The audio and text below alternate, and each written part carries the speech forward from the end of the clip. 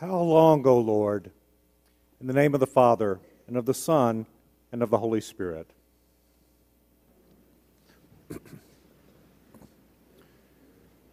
One of the questions you get when you're an ordained minister is, so, when did you get your call?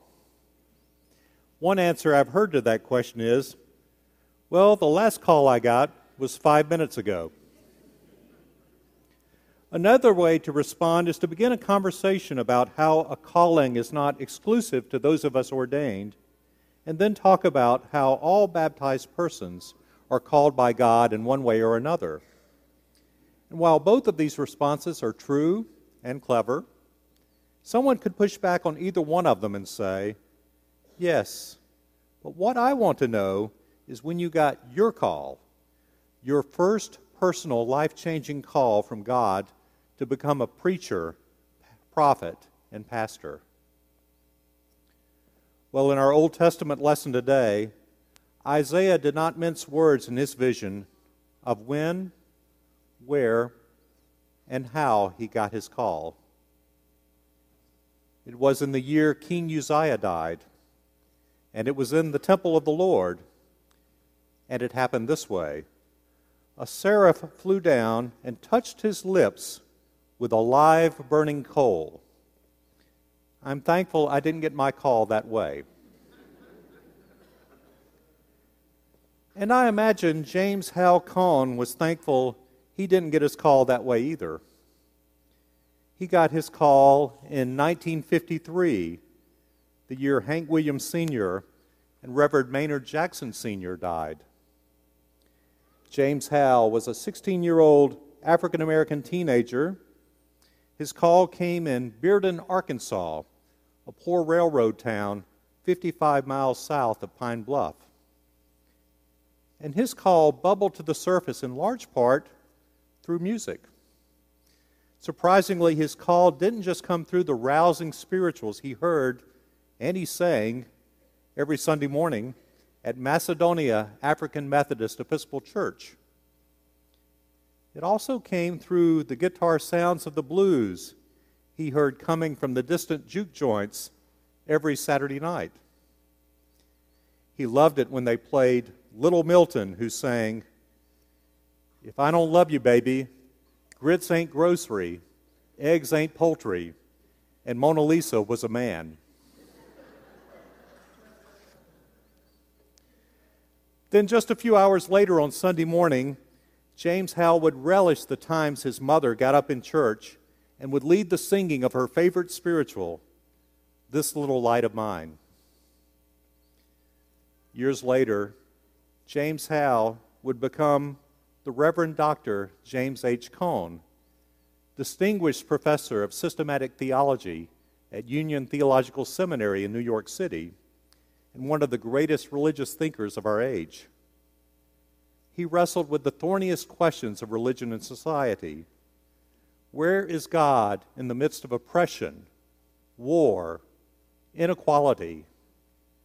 And the thorniest question of them all, where is God in the midst of suffering? But one question James Hal never stopped wrestling with was why he felt his call as a 16-year-old, not just from the spirituals of Sunday morning, but from the blues of Saturday night as well. This became the subject of one of his many books. He reflected, the spirituals and the blues should not be pitted against one another as if they are alien or radically different. One does not represent good and the other bad, one sacred and the other secular.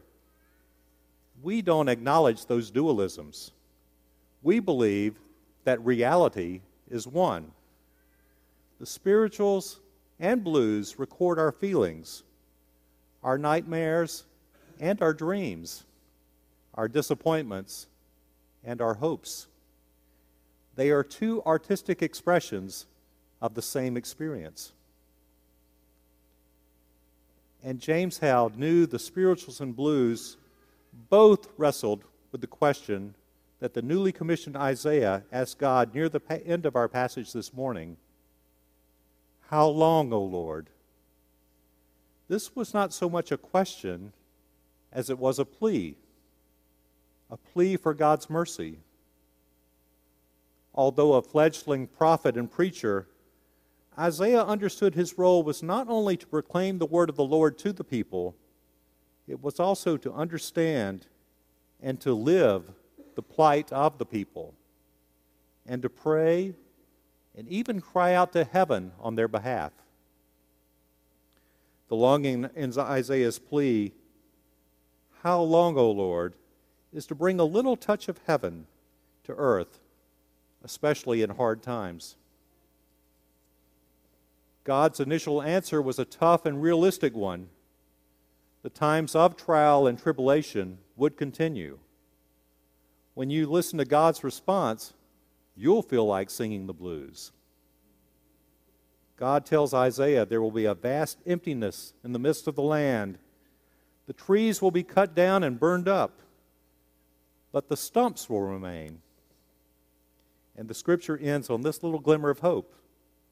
The holy seed is its stump.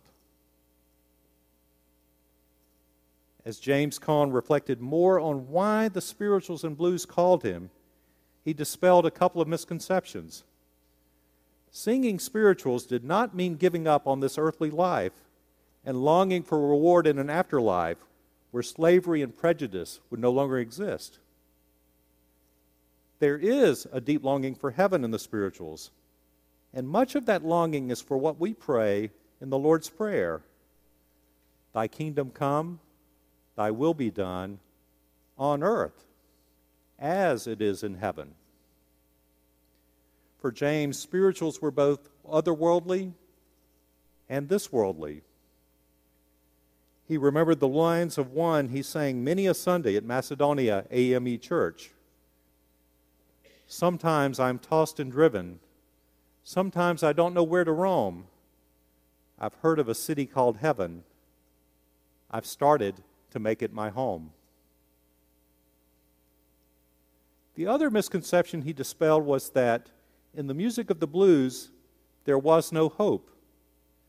James disagreed wholeheartedly with this, and he wrote, "The blues express a belief that things will not be like what they are today. This is why buses, railways, and trains are important images in the blues. Each symbolizes motion and the possibilities of leaving the harsh realities of an oppressive environment. The blues emphasize movement, the possibility of changing the present reality of suffering."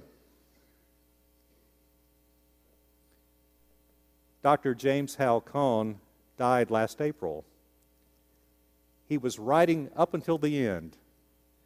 The title of the last chapter of his last book, his final memoir, is "I Started Singing and Shouting." Before he died, he revealed that one of the blues songs that called to him from that distant jukebox one Saturday night in Bearden went like this: "My burden's so heavy, I can't hardly see. Seems like everyone is down on me, and that's all right. I don't worry. Oh, there will be a better day."